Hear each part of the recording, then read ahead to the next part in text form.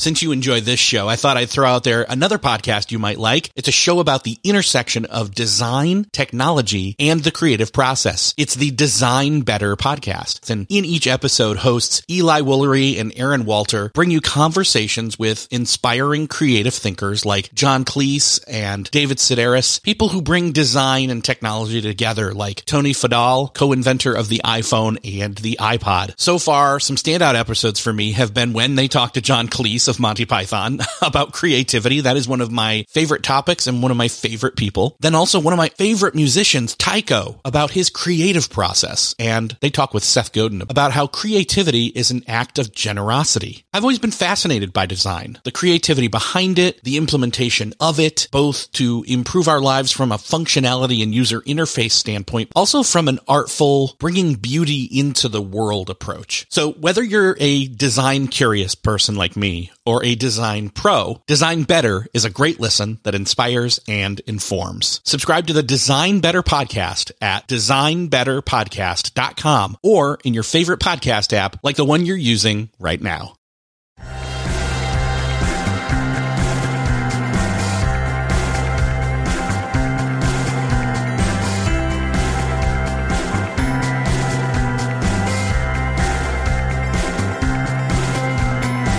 Hello and welcome back to Beyond the To-Do List. I'm Eric Fisher. This is the show where we talk to the people behind the productivity, not just about being more effective and efficient, but about doing work with meaning and purpose. This week I have a long-awaited return appearance on this show by Tony Stubblebine, formerly of Lyft, now of the rebranded or restructured, whatever you want to call it, Coach.me. We're going to get into what that is. We're going to get into coaching. We're going to talk about a little bit of retread on habits that we talked about previously when he was on the show, how coaching augments and even accelerates and improves upon habits that you've been working on.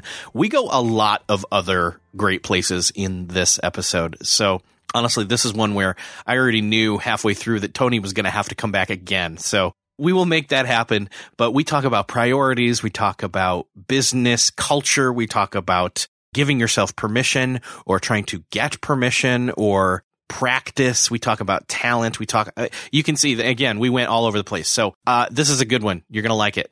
Trust me. Hang in there. Well, it is my privilege once again to welcome Tony Stubblebine to the show. Welcome back, Tony.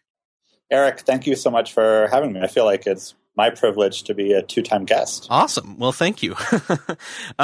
It has been, it's been too long. Let's say that first. It's been like, a year and a half or so, and a lot has happened for you and what you're working on and all of that. Let's do a quick recap of what we talked about last time and tell everybody, you can go to beyondthetotodolist.com and you can find the show notes for this episode, and it'll link back to that old show just in case you hadn't listened to it. But we talked a lot about habits. We talked a lot about Lyft, which has done a facelift, I guess, but more so than that. I think it's underneath the skin.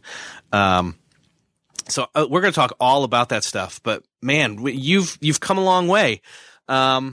I think the thing that's really exciting about my work is I feel like I've set myself up to be doing ongoing research into human performance. Like basically for the rest of my career, I get to constantly be refining and evaluating and experimenting and figuring out what works when it comes to elite performance. And we're not talking about professional athletes. We're talking about people in business, people in their own lives and their relationships, and whatever aspect is important to them, how do they reach the next level? And, essentially what I have the opportunity to do is take research that is being done in academic settings and then try to apply it in the real world. And so when I was on the show last time, I was working on a habit tracker that was kind of a community-supported habit tracker where the community would provide a positive reinforcement loop around habits that you were trying to build. And that was all. I think we probably talked about BJ Fogg from Stanford and maybe his BMAT model for designing for your own new habits. And so it's like since then, we've wondered how much deeper could we go and also how do we make this a real company? And what we've ended up pivoting into is, one, a new name. We're now Coach.me, and we're kind of a tiered platform for coaching. The free tier is a lot of what was made Lyft so successful, but there's a tier right above that starts at $15 for a personal coach who's dedicated to to helping you achieve your goals, dedicated essentially to training you to take that next level. And we coach everything under the sun, but the most popular stuff is all productivity and business stuff. And I think that's what we'll probably end up talking about a little bit today. Yeah. That is an interesting pivot. So I have a few questions about that specifically. Yeah. When I hear the word coach or coaching, I used to think, sports was the thing and it still does to a certain extent pop up with that word. But I think in more recent years, it's been identified with something more like a hybrid of consulting and business mentoring. And it's on more than just the topic or sports or business. It's, how do you define that word coach? How do you differentiate it? Because the word coach isn't just a noun, it's also a verb.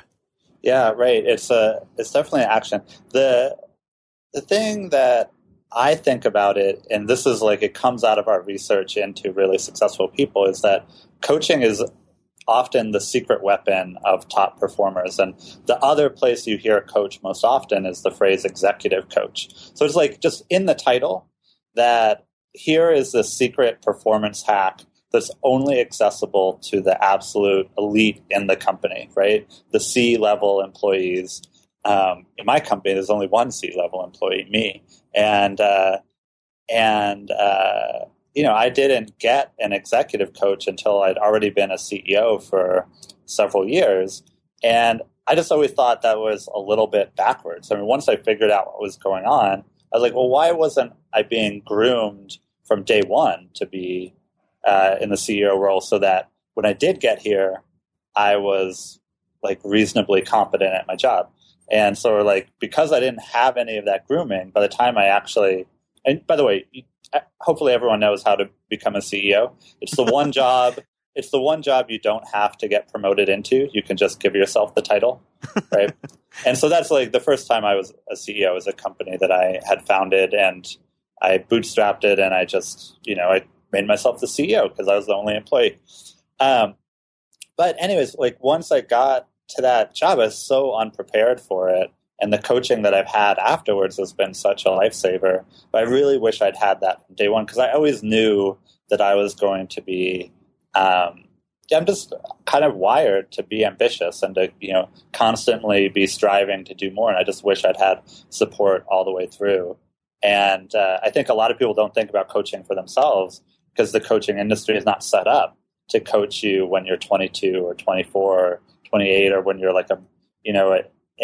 when you're just a staff level employee or you're a first time manager. Really, you're not even aware that coaching and mentoring is an option for you until much later in your career. Yeah, and at that point, you're pretty much just trying to. Well, you may be just naive enough or ignorant ignorant, not in the negative sense, but in the you just don't know what you don't know sense. Right, in the Donald Rumsfeld sense. You got a lot of unknown unknowns. There you go. Yeah, great way to put it. Yeah. So how did that decision come about in terms of the transition from Lyft to Coach.me?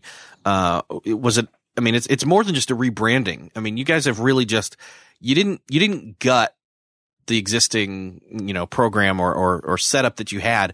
You took that and it still exists, where you've got all these props and everything, but you augmented and in fact embellished and improved by adding in this coaching component, which really then became what you really are.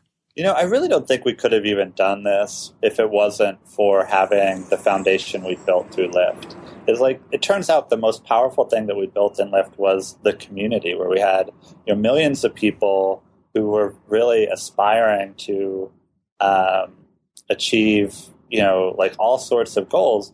And our first wave of coaches a lot of them we recruited and trained from the Lyft community. So essentially, you could say, I wonder if this person who has a 600-day streak in inbox zero might make for a good productivity coach. And that's actually the exact story of one of our top coaches is that we recruited about 1,000 coaches from the get-go and threw them out, like asked them to bring in their own clients, offered them to our existing community, and then started measuring their performance. And I think this is, to me, one of several amazing things about moving coaching online is suddenly the top coaches just like rise right to the top because you can see immediately they have different retention rates, their clients have higher success rates. And so that then brought this major surprise. A lot of times these kind of peer mentors who had deep personal experience turned out to be the highest performing coaches. And there's this one guy, Josh Roman, who is like a CTO of a tech company in Boston, but he really likes coaching people on the side. And he really that kind of career transition as you get your first management role, like really resonates with him. And he turns out just by measuring retention, which is a big, easy way to measure the success of coaches, he's like 3 times better than our average coach. And so like that's a person we never would have found if we had just been looking for professional coaches out there in the world, because sort of being credentialed is not a guarantee of being a great coach. And so it's actually that foundational community is like kind of gave us the leverage to go deeper. And I think too, to like take it back to your listeners, last time we were talking about habits, but what is beyond habits? Like at some point, once you have consistency, you want to build up your skill level and go beyond habits. And I think that's what coaching allows us to do, that the old Lyft kind of stopped at habits, and it was hard to go beyond that.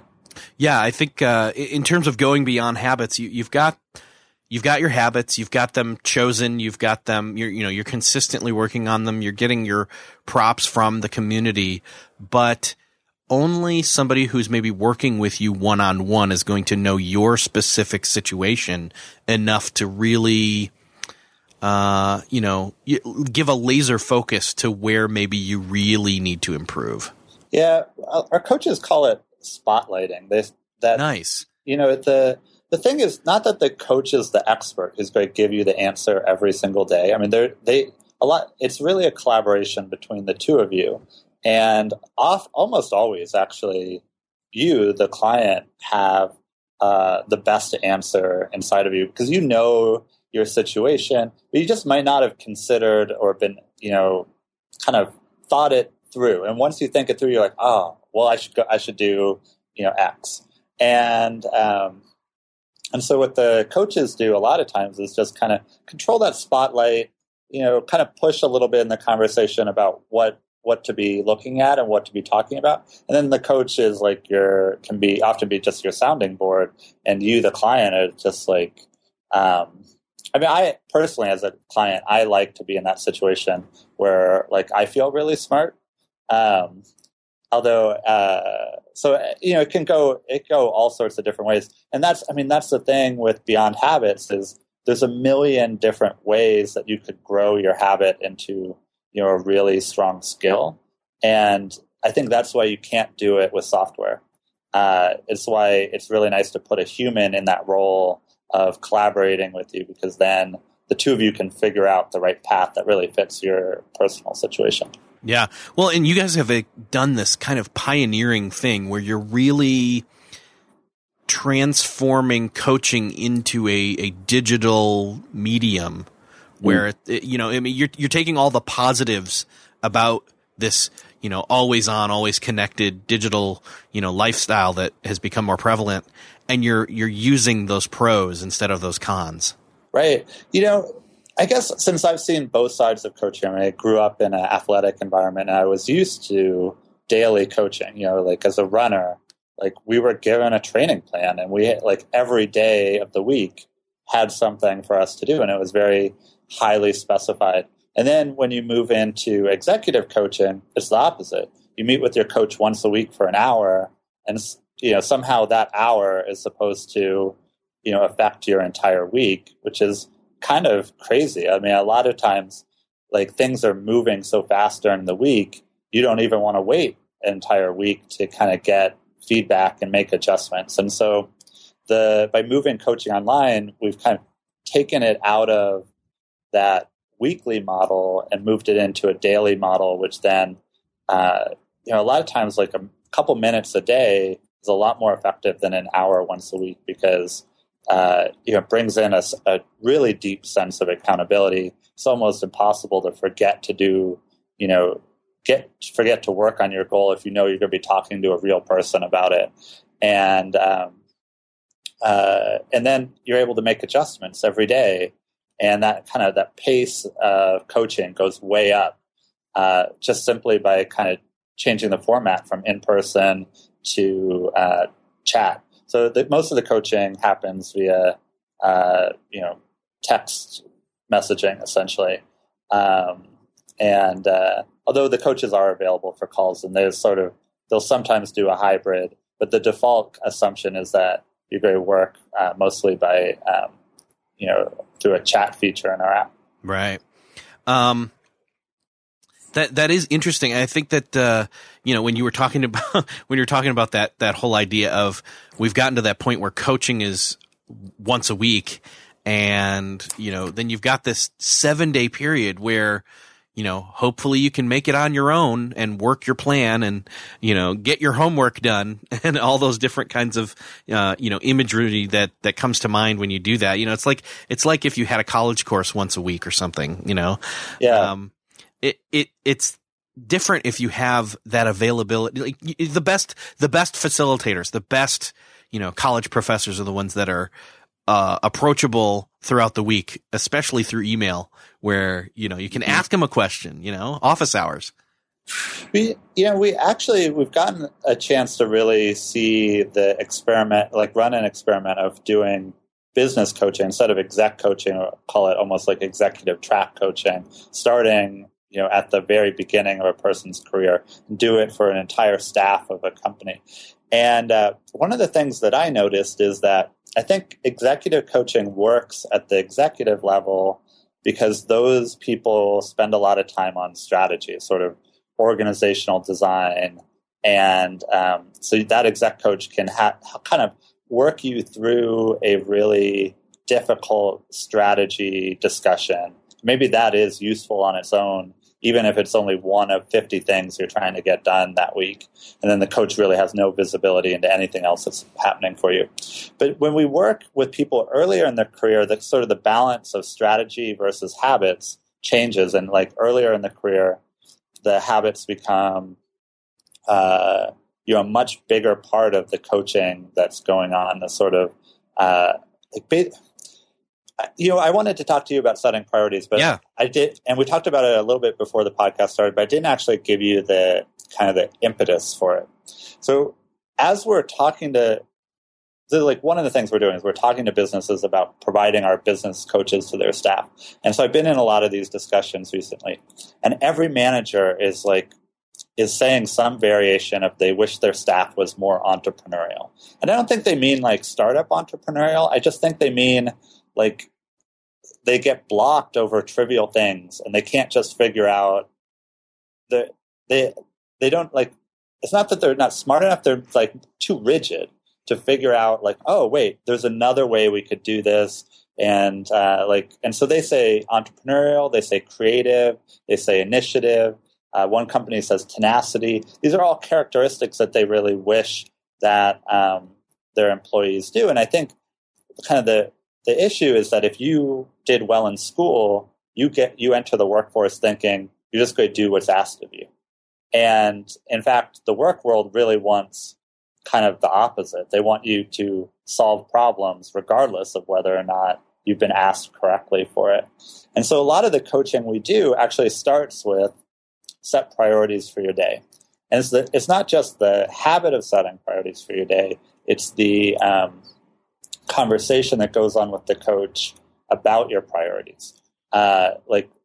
why did you choose that as your top priority? What is the impact to the company if you get it done? What's blocking you from getting it done?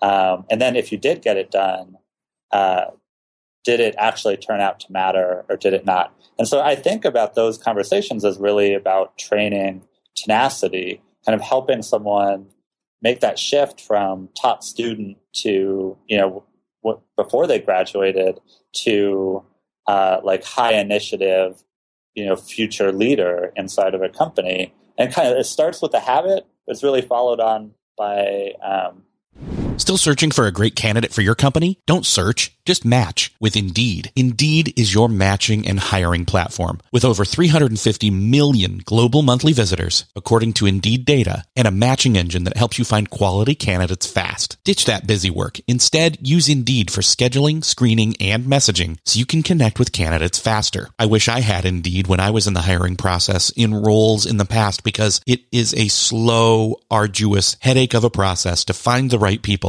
Or, at least it used to be, join more than 3.5 million businesses worldwide that use Indeed to find and hire great talent fast. In fact, in the minute I've been talking to you, 23 hires were made on Indeed, according to Indeed data worldwide. And listeners of the show will get a $75 sponsored job credit to get your jobs more visibility at Indeed.com/to-do list. Just go to Indeed.com/to-do list right now and support our show by saying you heard about Indeed on this podcast. Indeed.com/to-do list. Terms and conditions apply. Need to hire? You need Indeed. A conversation. And the whole thing is this word that we've heard over and over again is companies wish they were more entrepreneurial. I want to take a quick break here to let you know that this podcast is supported by the Art of Charm podcast. The Art of Charm podcast is an iTunes top 50 podcast. It's packed with wisdom in the truest sense of the word from many different topics, including how to create confidence, how to get people to like and trust you, networking, relationships, productivity, time management. And it's fun and funny and educational at the same time. It's personal growth without being boring. It's a show about truly leveling up your life and relationships, friendships, at work, at home, everywhere. And the show offers meaningful, fun, life-changing insights with a practical edge so that you can apply something right out of the box every show. You deserve an extraordinary life. Go to theartofcharmpodcast.com or find The Art of Charm in iTunes or Stitcher and start taking your life to the next level. I still, I think it was about a month ago, maybe, because everybody's using that word. Everybody's throwing around that word, entrepreneur or entrepreneurship, or they're taking portions of that word and splitting it up and adding it onto other words. And, right. And I just kept thinking, wait, what does that word really mean? I don't think that I even fully understand it. And I don't know that anybody else does either. And, for some, it just means small business owner. For some, it means like, thinking outside the box or creator or manager or portions of all of the above, really. Right. And I think the way it translates into, and kind of getting around to this whole idea of priorities, for me, it definitely means, often people, when they say, well, I'm thinking about, insert problem here with an entrepreneurial mindset, what they really mean, I think, is thinking about it with initiative and trying to compose some type of strategy. Does that make sense? It does, right? Because it is like there's this void, right, of there's a problem and there's no plan to solve it. So, like, who's going to create that plan? And I had an employee once who said, Tony, I've never done this before. I don't know how to do this. And I was like, well, that's great because I don't know how to do it either. And she was like shocked, right? And that was like a real eye-opening moment, for both of us. And I was like, wow, I need to really remind people that it's their responsibility to figure these things out because there's no such thing as perfect top-down management.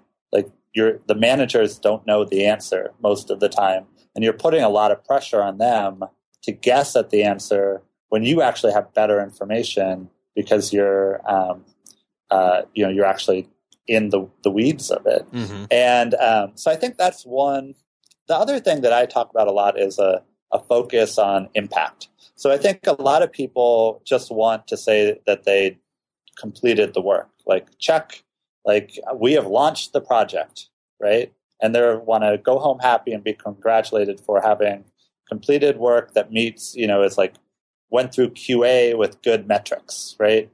But an impact focus is going to look at, all right, we put that out there, and what happened? Did people use it? People happier because of it? People less happy? Because if that's true, we should just roll it back. And so it's like, and I think this could be true anywhere in the company. Like I've heard people talk about everyone in the company should be the CEO of something. So, like there's definitely kind of really high responsibility things, but you could even imagine at the, receptionist level, what if you made your receptionist the CEO of birthdays, right? So now you think about that role, CEO of birthdays. This person, maybe they were told, I want you to be the CEO of birthdays, and I want you to remember to celebrate everyone's birthday when they're in the office, right? And so they do that, like they get a card, that's their first thing. And then but if they have the impact mindset, they start wondering, is a card as good as I can do? And maybe I should have a cake. And then maybe I should figure out, when every person is hired into the company, what their favorite cake is.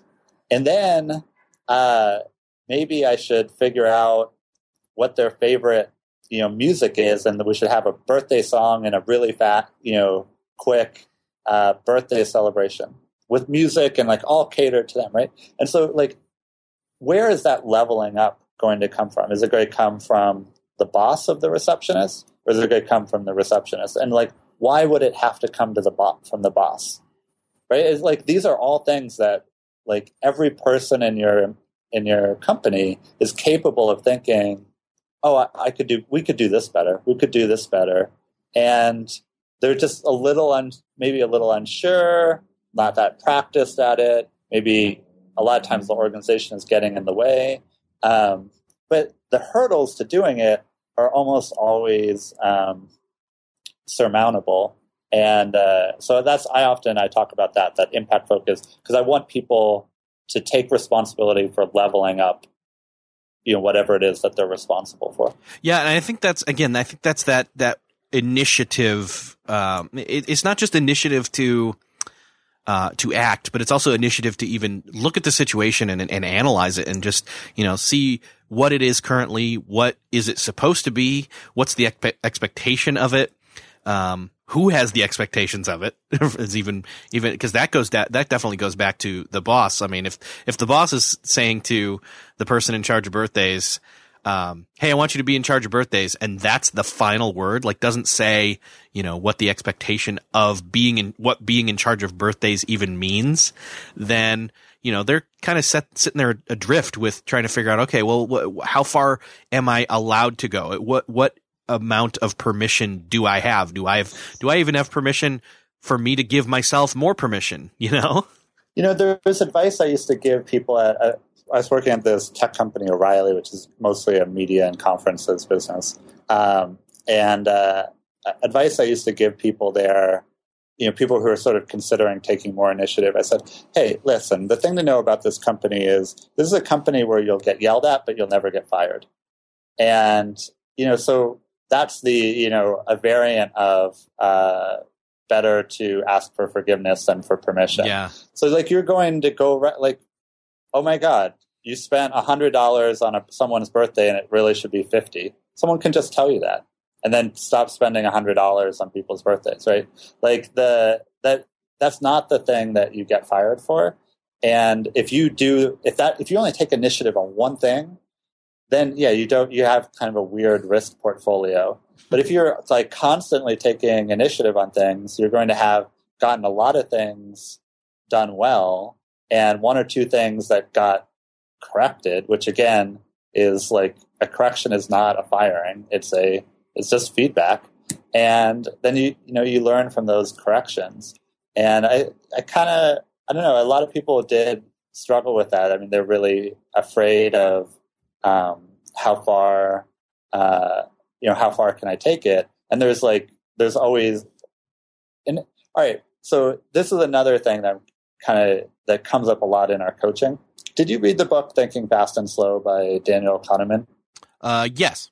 So it turns out that this dynamic that he describes in the book, that your brain has two modes of thought. One, this fast mode, which is largely emotionally driven, is very instinctual, and that's what's mostly going on in your decision making. So, for example, when I leave my office for lunch, if I have not pre-planned a lunch earlier in the day, I go get whatever my stomach wants me to get. That's a instinctual, emotional decision. The other mode of thought is much more rational, and he calls it the slow, the slower of the two modes. And it's effortful, and you really have to work to be in that mode. But a lot of what coaching ends up working on is to take something that's kind of operating at your emotional subconscious level and just pop it up for a moment to your rational level. And so a lot of times this what am I allowed to do, right? Someone will let that sit at their subconscious level, being like, oh, I don't want to get into trouble. I don't want to get into trouble. And they won't do anything. They'll be paralyzed by it. But in fact, it has, in our birthday scenario, it has two really trivial ways to solve that could happen instantaneously. One, you could just ask, hey, I want to try this out. I think the budget the first time is going to be $100. Is that okay? Or you could just do it and deal with the repercussions later, which probably are not going to be that bad. So your rational mind, if it spends even 5 seconds analyzing it, will be like, oh, I should just move forward with it. And let me choose one of these two paths. But most often for most people inside of a company, they are kind of sitting on slightly emotional decisions. And I don't know. A lot of people don't even like to think of themselves as particularly emotional. But I mean, it's the reality of it. Right. I think when it comes to, I think I would say, to put myself in the shoes of that whole birthday scenario, I think that really what's going to dictate whether I go ask for permission. First, what's going to be, there's actually three choices. One is to not ask and not even do anything. Right. Then there's the two scenarios, or the two actions you brought up, which is go ask for permission and maybe get a no, or to go ahead and do it and maybe it succeeds, maybe it fails. What I choose for all three of those choices, though, is probably going to be based on what the culture of the company has been like. Definitely. I mean, a lot of times the culture of the company does get in the way. But I just always feel like it's most likely to be a speed bump than an actual blocker. It's funny. I mean, this birthday thing is kind of an oddball. Yeah. Project. I feel like most listeners are not the CEO of birthdays at their company.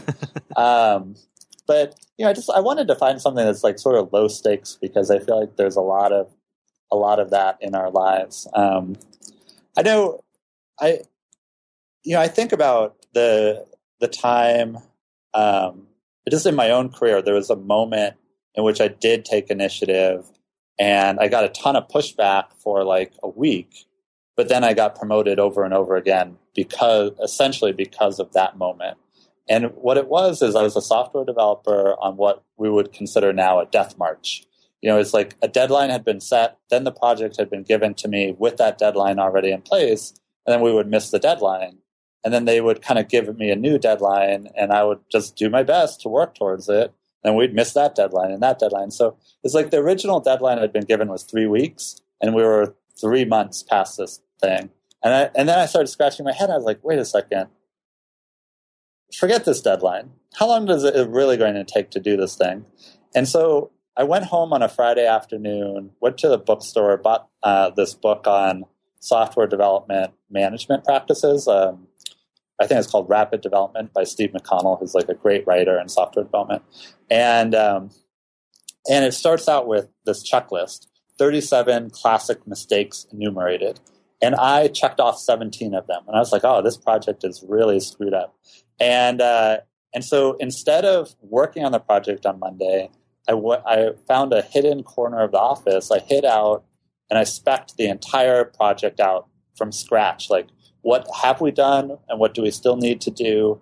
And then one of the things in estimating that you're often taught in projects is rather than guess at how long something will take, kind of measure it, like convert it into do a point system and then measure how long it took you to do that number of points in the past and then project forward. So I went into my boss and I said, listen, I think this project has 180 function points is what I would call it. And we've done it, and it took us, 4 months to do 110. So when you're saying we should launch in 3 weeks, I think the actual number is 3 months. And my boss, or the project manager for this project, was like, that's not acceptable. And he started yelling at me, and I'm just like, no, I did the work. Do you want to look at the math? Right. And so I pushed back on him with this math, and we were really in kind of a heated argument because he didn't want to go to his boss and say how late it really was going to be. And so I was absolutely going against the grain of this company, which did not have strong project management practices, in which the news I was delivering was completely unwelcome. But then I won because I was right. I had done the work to back up what I was saying, and no one else had done that work. And it turned out that there was this huge number of people in the company that had perceived that we were working on a depth margin, that something was wrong, and they saw that I had solved it, right? And so then immediately, promotion a month later, and a ton more responsibility and respect within that organization. And so it turns out this boss telling me, no, this is a firm deadline, we have to get it done in 3 weeks, is not that's not a barrier. That was a small hurdle that I was able to jump over in less than a week. And I think that's a lot of what leadership is realizing that one of the categories of hurdles is your organization, right? But they're always hurdles; they're not barriers. Yeah. What made you change? What was your perspective change catalyst? What made you think, there's deadlines here, and you just got put in charge of something. What caused you to stop and then decide to get that book and then sit and walk through that? I know it is kind of an oddball story in that how many employees are going to be like, wow, my boss doesn't know what they're doing, so I'm going to train myself over the weekend to do it. Right. And by the way, my boss, that project manager, is a great person, still works at the company, has accomplished a lot there, was just probably put in a position where they couldn't succeed, right? It's sort of, they were, I always say, no one comes to work to do a bad job. So it's almost always the organization kind of puts you in weird positions where you're not able to succeed at your best. And I think that's probably what was going on for him. But for me, I think I don't like to be unhappy. And so I was carrying the guilt for this really late project, and I wanted a way out. And, it's the way out was quit or figure it out for myself. And I've always had that kind of growth mindset. If we ever talk about Carol Dweck at Stanford, who does all this research on do people think that they have kind of a fixed talent level, or do they think that talent level is something that they could grow? That's a mindset. She calls it a growth mindset.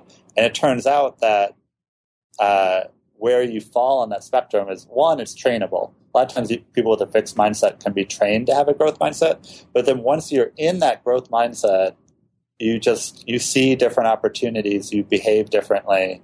And I think I'm really fortunate to have that growth mindset.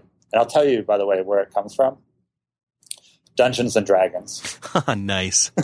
I remember I was playing Dungeons and Dragons in the 80s as a pretty little kid, and my parents were a little worried. They didn't know anything about it, and they're very liberal. But, they'd read a story that I might be turning into a little Satanist. Yeah. And I always thought, there was a point I thought I was going to be a tax lawyer because I just really loved rules, right? And I just thought, Dungeons and Dragons and tax law are the same thing. But anyways, in Dungeons and Dragons, you're constantly leveling up.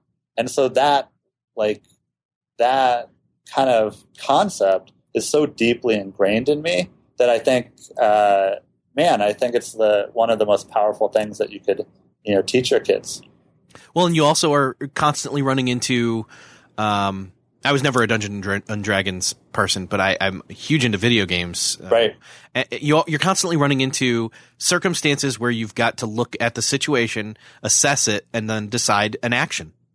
I have a funny video game observation. I'm watching my 4-year-old or my 5-year-old nephew play video games, and he's always given the sort of hand-me-down Android tablet in his family. And so what that means is that the games all run like kind of slowly on it. And what I have seen is that he's developed this incredible level of grit, which is another kind of soft skill that's a big predictor of future life success. But that grit comes from he's always dealing with loading screens and crashes. And, it's like me as an adult, I don't have time for that, right? I always want the best hardware, the fastest hardware, because I don't want to waste my life waiting for a slow computer. But it's actually, I'm seeing him with a slow computer. He just has this incredible level of patience and grit. And I went to a basketball camp with him recently. It was a father-son camp, but I filled in for my brother-in-law. And he was the youngest person there. He was the worst basketball player because he'd never played before. But he got there half an hour early and just put up shot after shot after shot and terrible shots. But he would not give up. And then afterwards, after just really getting destroyed by the rest of the camp, everyone was a lot better than him. Then we stayed for another half hour, practicing more and more and more. And I was like, what? This was my nephew put in 6 hours of just incredibly focused practice. And I think it actually came from video games. Wow. Jeez. I can't even comprehend that. That's just not. I know. I'm the one who dragged him away. We're missing something there. We're missing something he has. That's so interesting. People talk about, a lot of times the soft skills are the hardest, hardest and most important things to have, but they're also the hardest to figure out how to train for. And so I don't know if we talked about meditation last time. That's sort of my go-to training for soft skills. I feel like meditation is push-ups for the mind, essentially. And so everything that I do in business is better if my brain is in a better place, and that's why I tend to meditate. And but there's probably a lot of different kind of techniques. And I wish more people took their brain to the gym, the way that we take our bodies. Yeah, that whole idea of, and this is something I need to have. I've been actually looking into getting some people to come back to the show and talk about meditation, because this whole idea that, again, like you just said, taking your brain to the gym. It's not literally going to the gym and taking your brain with you. It's doing reps of importance with your brain, and not puzzles or crosswords or things like that, but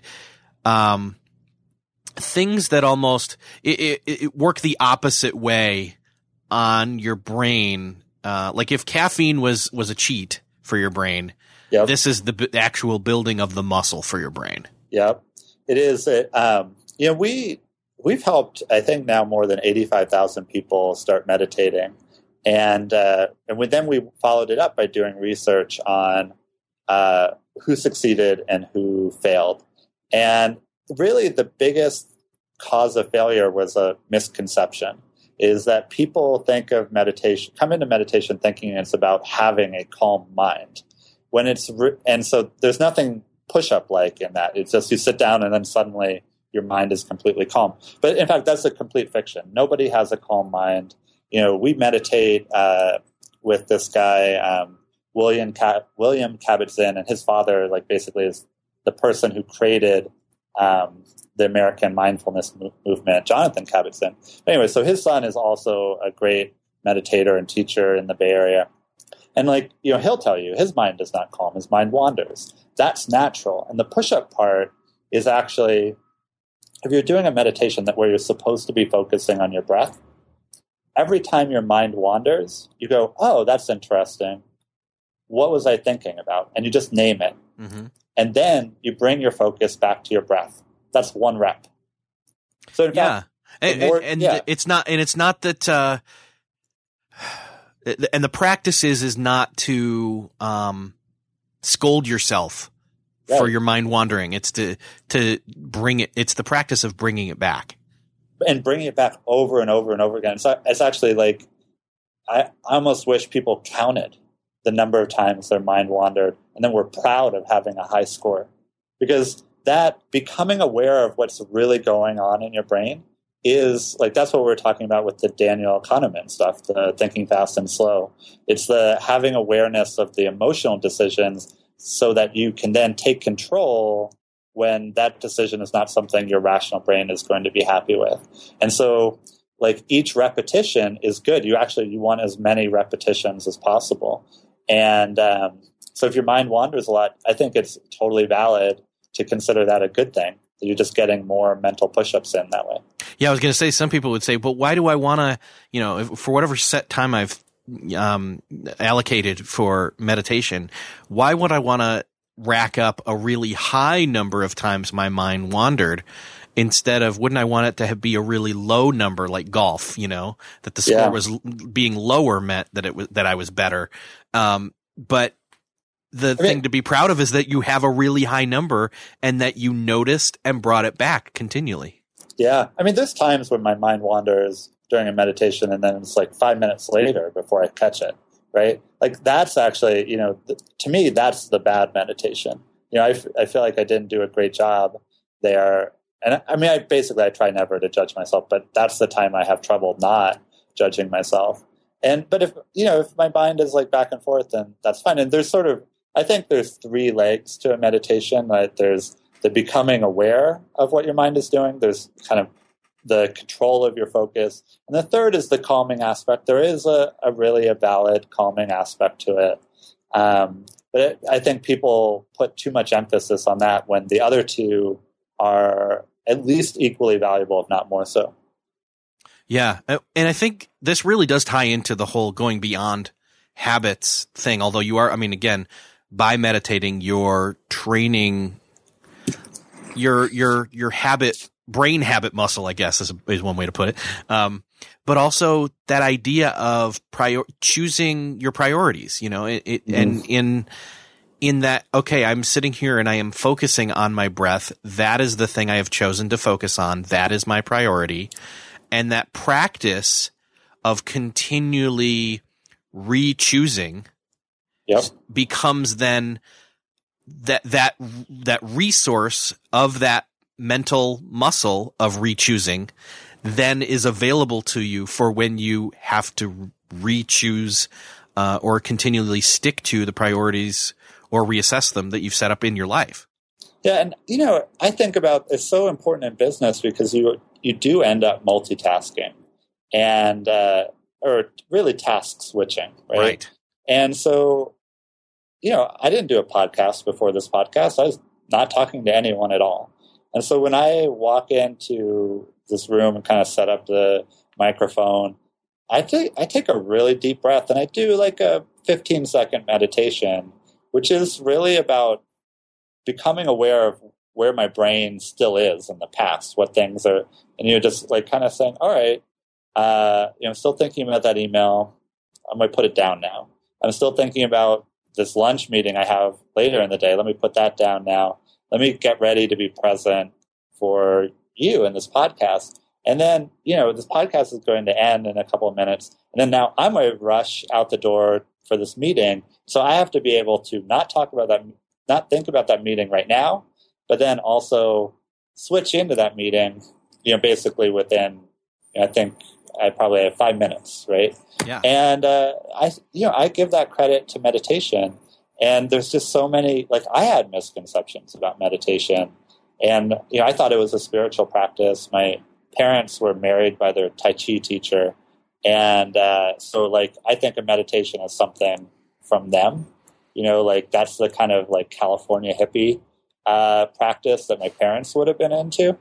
And no, now I like the more I talk to hedge fund managers or athletes, like I actually saw a video of LeBron James meditating on the bench during a timeout. Like he was obviously meditating, eyes were closed. He was doing these deep breaths, and you're just like, wow, here we have the best basketball player on the planet thinks that meditation is something that you should do during a game, essentially.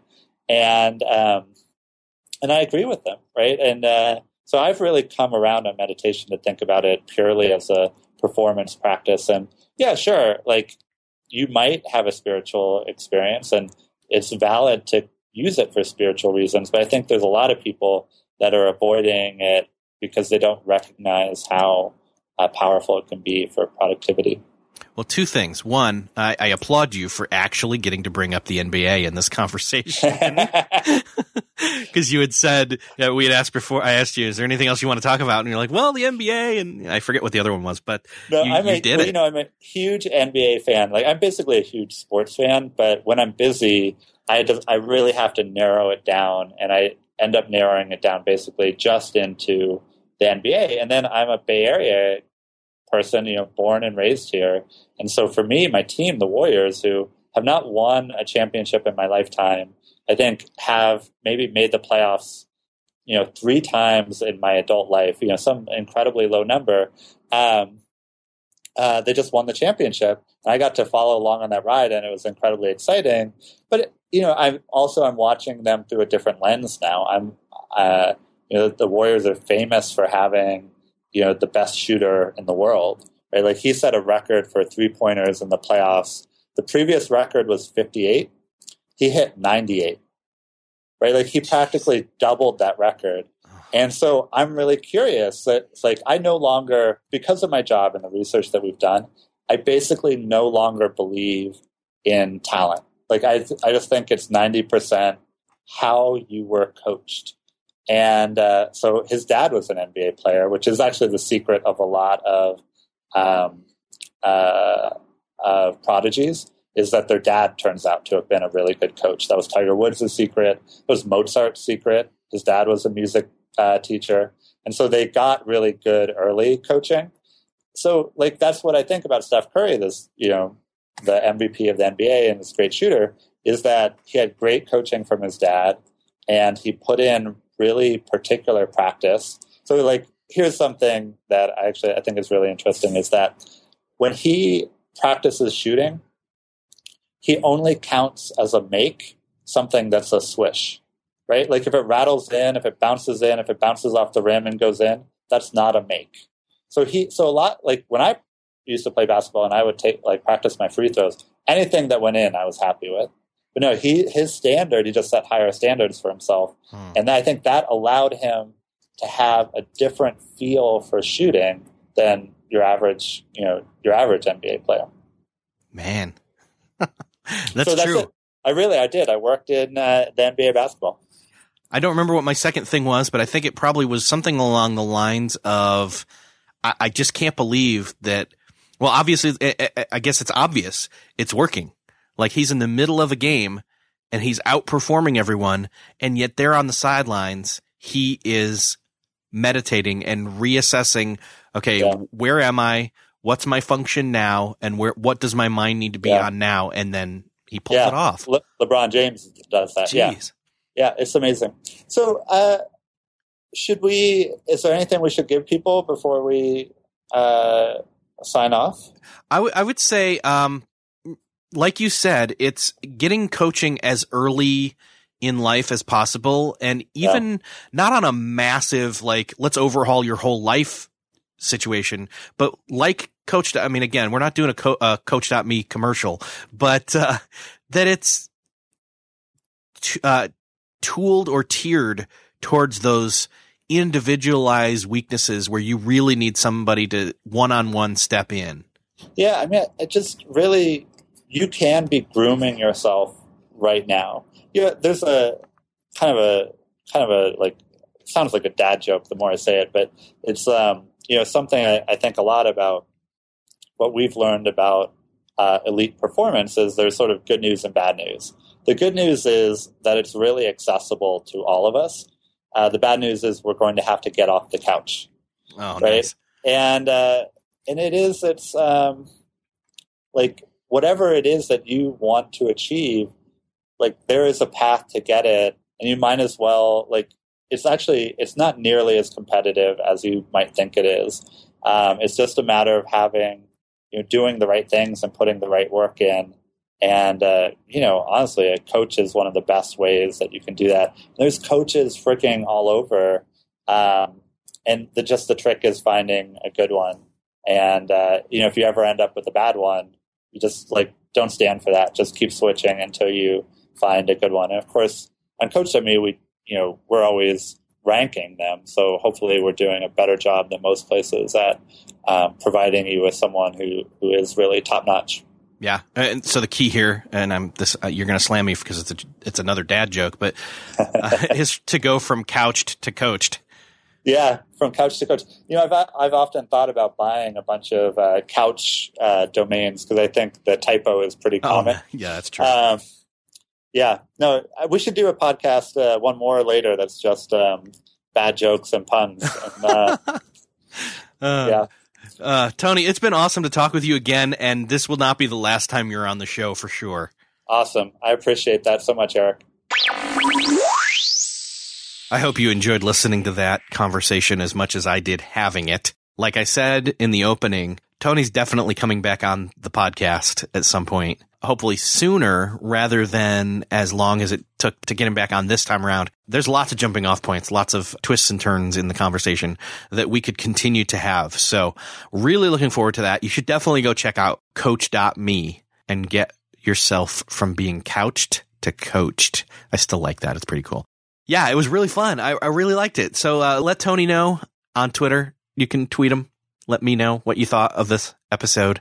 Don't forget to go check out the supporter of this episode, the Art of Charm podcast, another great show where you can listen to people talk about succeeding in all aspects of life and how to do that. You can find them at theartofcharmpodcast.com. You can find them as well in iTunes and Stitcher by searching for The Art of Charm. Thanks again to The Art of Charm for supporting Beyond the To-Do List. Thanks again to you for listening. I'll see you next episode.